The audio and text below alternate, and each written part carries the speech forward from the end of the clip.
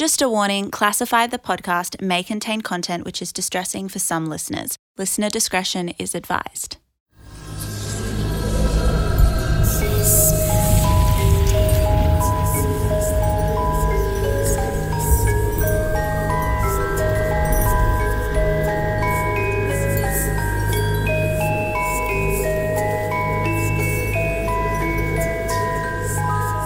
Welcome to episode 3 of Classified the podcast.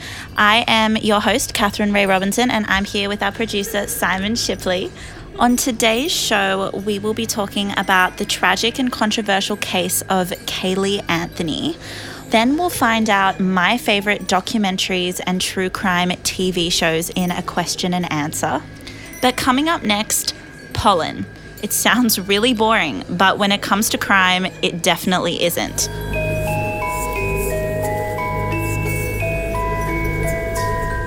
When I was studying forensics, I learned all about crime scene investigation and how to use forensic evidence to solve crimes. I studied DNA, ballistics, blood and handwriting analysis, and a bunch of other cool stuff. But one subject I looked into that I hadn't given too much thought to before was how pollen can be used to solve crimes. This field is known as forensic palynology, which is the study of pollen and its relationship to crime.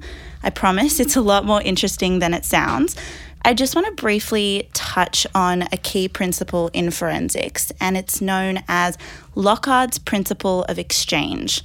Basically, the gist is that whenever two people come in contact with one another, a physical transfer occurs. Hair, skin cells, fibers, or any material can be transferred from one person to another person. This transfer of materials creates what's known as trace evidence. This exchange is basically a silent witness to crime. So, how does pollen relate to forensics? Well, pollen is fairly common and it's extremely tough. That's one really important thing to know. So it's super durable. So much so that paleontologists can actually examine fossilized pollen grains from prehistoric times. That's how crazy long they can last. Pollen grains are kind of like the fingerprint or signature of an area. This is because pollen and spore samples are very specific to certain types of vegetation, meaning they occur in different areas, but they are also specific to a certain time because different plant species flower in different seasons throughout the year. So pollen samples can get caught pretty much everywhere. Hair, fur, clothing, in your nose, in your throat, in your car, furniture, filters, everywhere. Any place you can think of, pollen can attach to. Even after you've washed and dried your clothes heaps of times, pollen remains attached and it can still be detected under a microscope. So pollen attaches easily, but it's really, really hard to get rid of completely. Given all of these variables and how specific the structure of pollen is, we can see that they make really good markers for linking people and objects to different locations. And obviously, this makes samples really helpful and sometimes case-breaking for investigators. A great local case in Australia which used forensic palynology was the Graham Thorne case. If you haven't heard of it, Graham was an 8-year-old boy who was kidnapped, held for ransom, and murdered a month after his parents won the lottery to fund the building of the Opera House in 1960. His body was discovered in a dense bushland area, and a key clue was red mortar and seed fragments which were found wedged in the blanket he was shoved in and where he was dumped. They ended up tracing the seeds to 2 really unusual looking cypress bushes. This then got told to postal workers. The investigators filled in all of the postal workers and were asked to take notes of homes which had these types of bushes. This was super successful and ultimately led investigators to where Thorne was murdered and ultimately to his murderer, Stephen Bradley, which is kind of insane, all because of some pollen samples. In 2017 in the US, another case which was super prominent was the body of a toddler was discovered in a plastic bag and it had washed up on the beach. This little girl was known as Baby Doe because her identity wasn't known at the time of her discovery. Forensic palynologist Andrew Lawrence, one of the only experts in the US who is highly trained in this field, was asked to examine for pollens on her body. Her clothes and the blanket she was wrapped in were vacuumed, dissolved in chemicals, and went through an analysis, and they found a very unique pattern of pollen. 32 different types of pollen, actually, was found, including oak, pine, and other super specific flora, which was native. And it showed she lived in a super specific area of Boston. And this information proved super useful, and they narrowed their suspect pool super closely, and it played a major role in helping to not only ID her, but to get a conviction. So pollen evidence isn't considered a wishy-washy facet of science, and its role in criminal investigation has actually become super valued. So that is one of the many ways that a crime can be solved using forensics. But coming up, we're going to be looking into the tragic case of Caylee Anthony.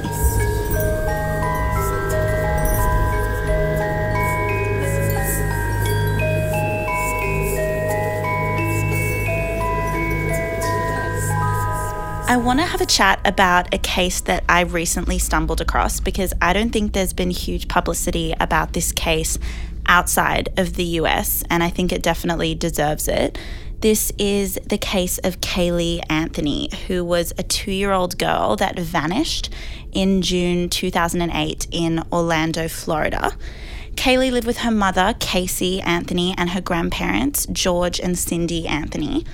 On the 15th of July, 2008, Caylee was reported missing through a 911 call made by her grandmother, Cindy.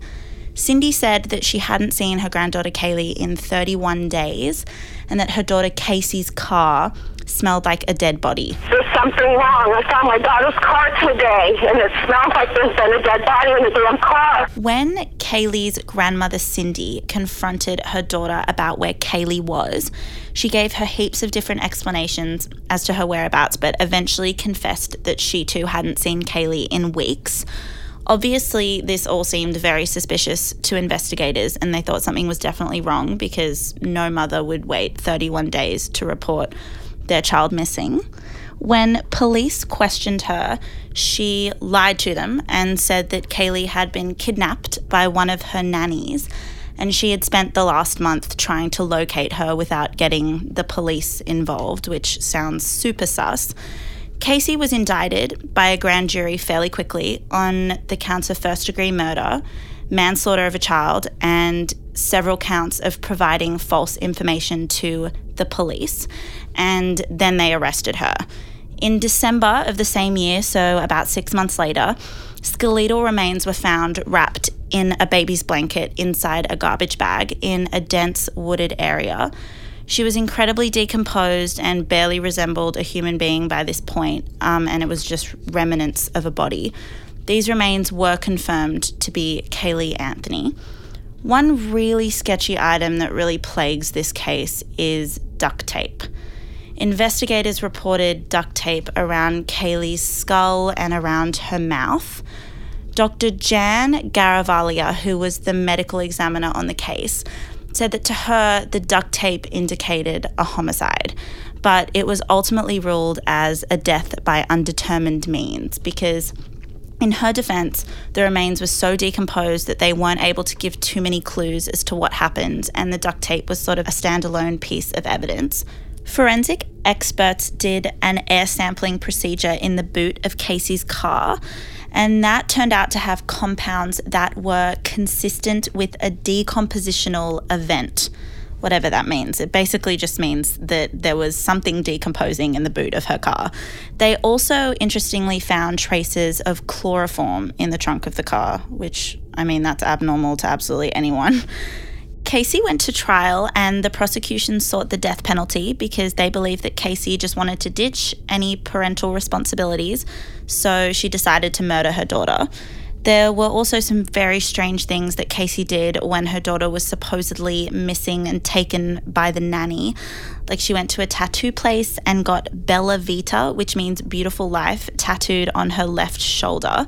The prosecution argued that no sane mother who has a missing daughter that's been supposedly kidnapped, according to her story, would run off and get that kind of tattoo on her shoulder. Investigators also looked into the computers inside the family home, and there was a bunch of suspicious internet history, and someone in the house, they don't know who, had Googled on how to strangle someone seamlessly. But I mean, who doesn't Google that? I mean, I don't know what to tell you. The defense team came out along with Caylee with their version of events. They claimed that Caylee died accidentally by drowning in the family swimming pool, and that George Anthony, Caylee's grandfather, disposed of the body.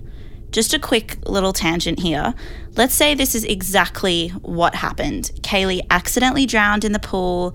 They panicked, disposed of the body hastily because they didn't know what to do and didn't think people would believe that it was an accident. Even if we do run with that outlandish theory, it doesn't explain the duct tape. Why would you put duct tape on a person who drowned? What would be the purpose of that? It just seems really bizarre to me. The defense tried to convince the jury that Caylee lied about what really happened to Caylee due to an unstable home and the fact that her father was sexually abusive.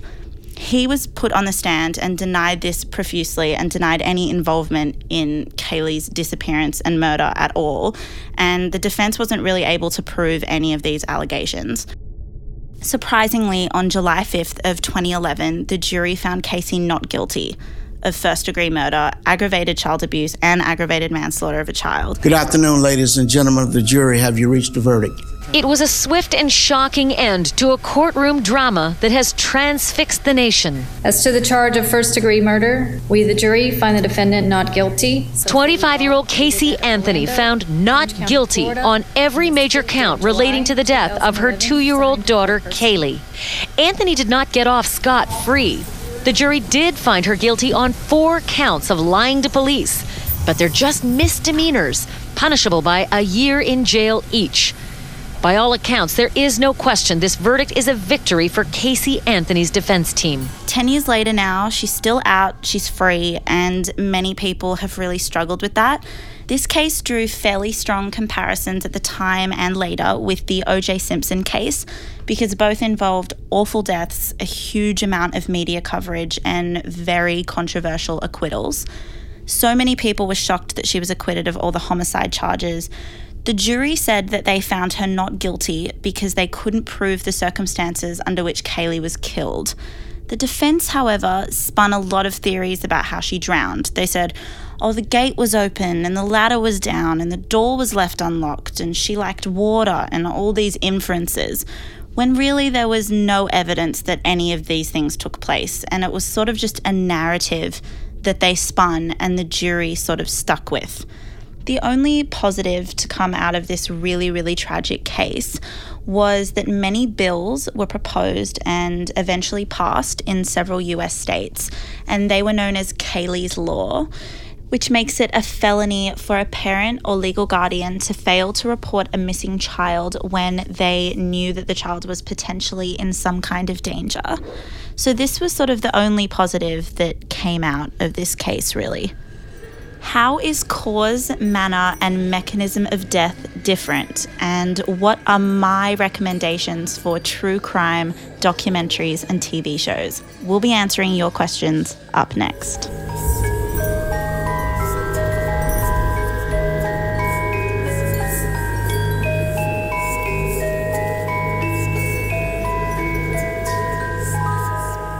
The first question in this episode's Q&A is, what is the best true crime show/documentary you have watched?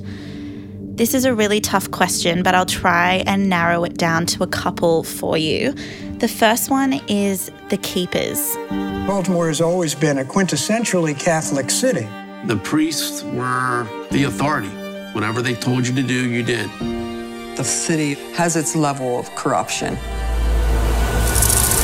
The Keepers is a Netflix-funded show, and it's about the murder of a nun and the potential cover-up of this murder by the Catholic Church. And it kind of uncovers a bunch of other really dodgy things that happen in this school where this nun was a teacher, and it goes into a bunch of different priests and characters and interviews with families, and it's super detailed and it's really creepy and eerie. And I hadn't watched too much about the Catholic Church and priests and all of that stuff, so it was really eye-opening for me, and it probably would be for you as well. I believe Kathy says Nick was killed because she was going to talk about what went on at Keogh. There's an on-the-record public story of what happened to Sister Kathy, and then there's the world beneath. There were other people brought in, local business owners, politicians that were part of this network. This goes bigger and deeper than we can imagine. The story is not the nun's killing. The story is the cover-up of the nun story. The second one I loved was Evil Genius, the world's most diabolical bank heist. We just been robbed. We got him out of the car and cuffed him. I started hearing a beat. His eyes just got real wide.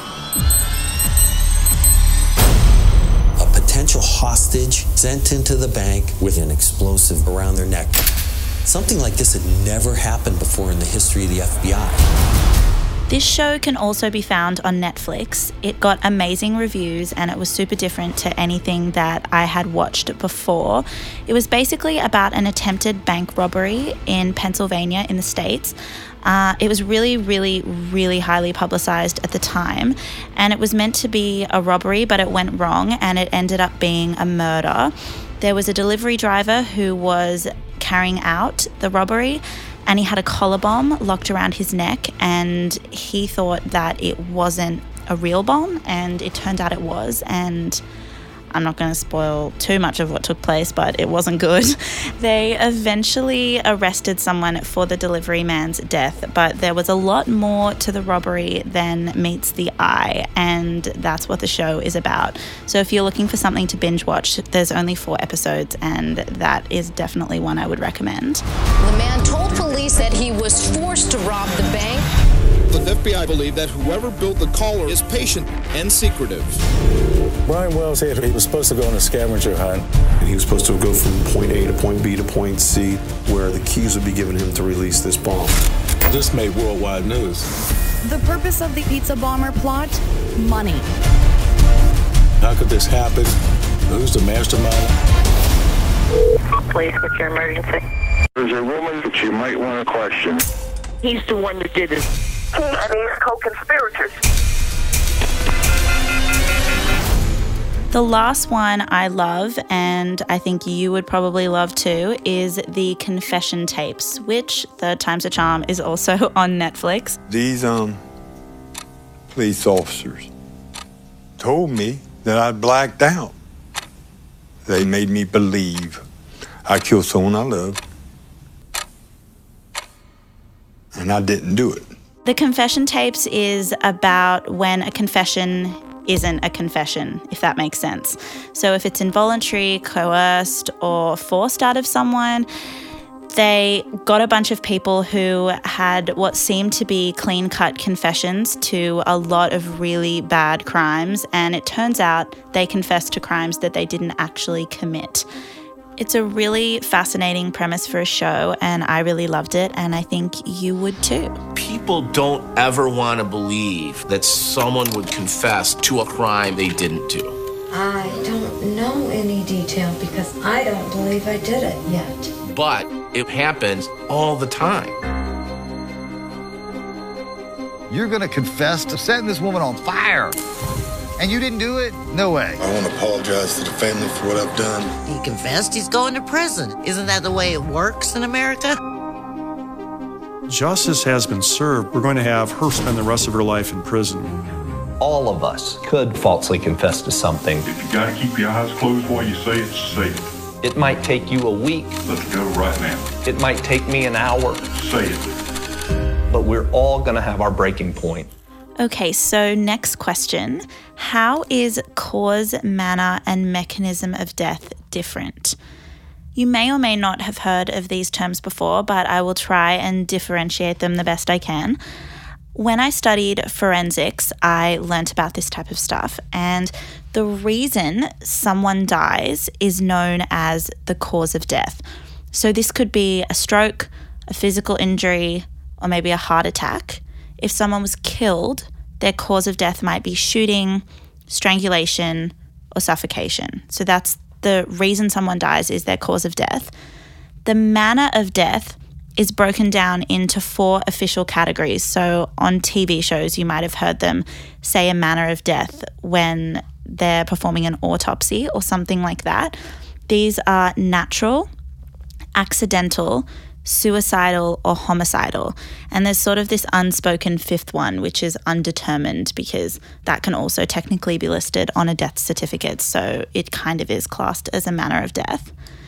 Lastly, the mechanism of death describes the actual change in the body which causes someone to die.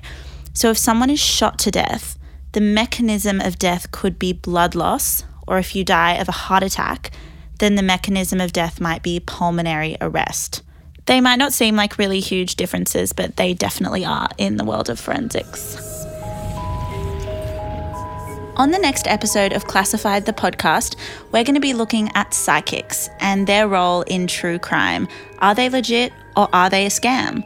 Also, what is the first thing you would do if you were arrested for a crime you didn't commit? Scary stuff. You'll hear my answer in the next episode. We'll also be taking a look at the bizarre and tragic death of Phoebe Handshook, a 24-year-old girl who died falling down a garbage chute. It's really suspicious and you really need to know about this case.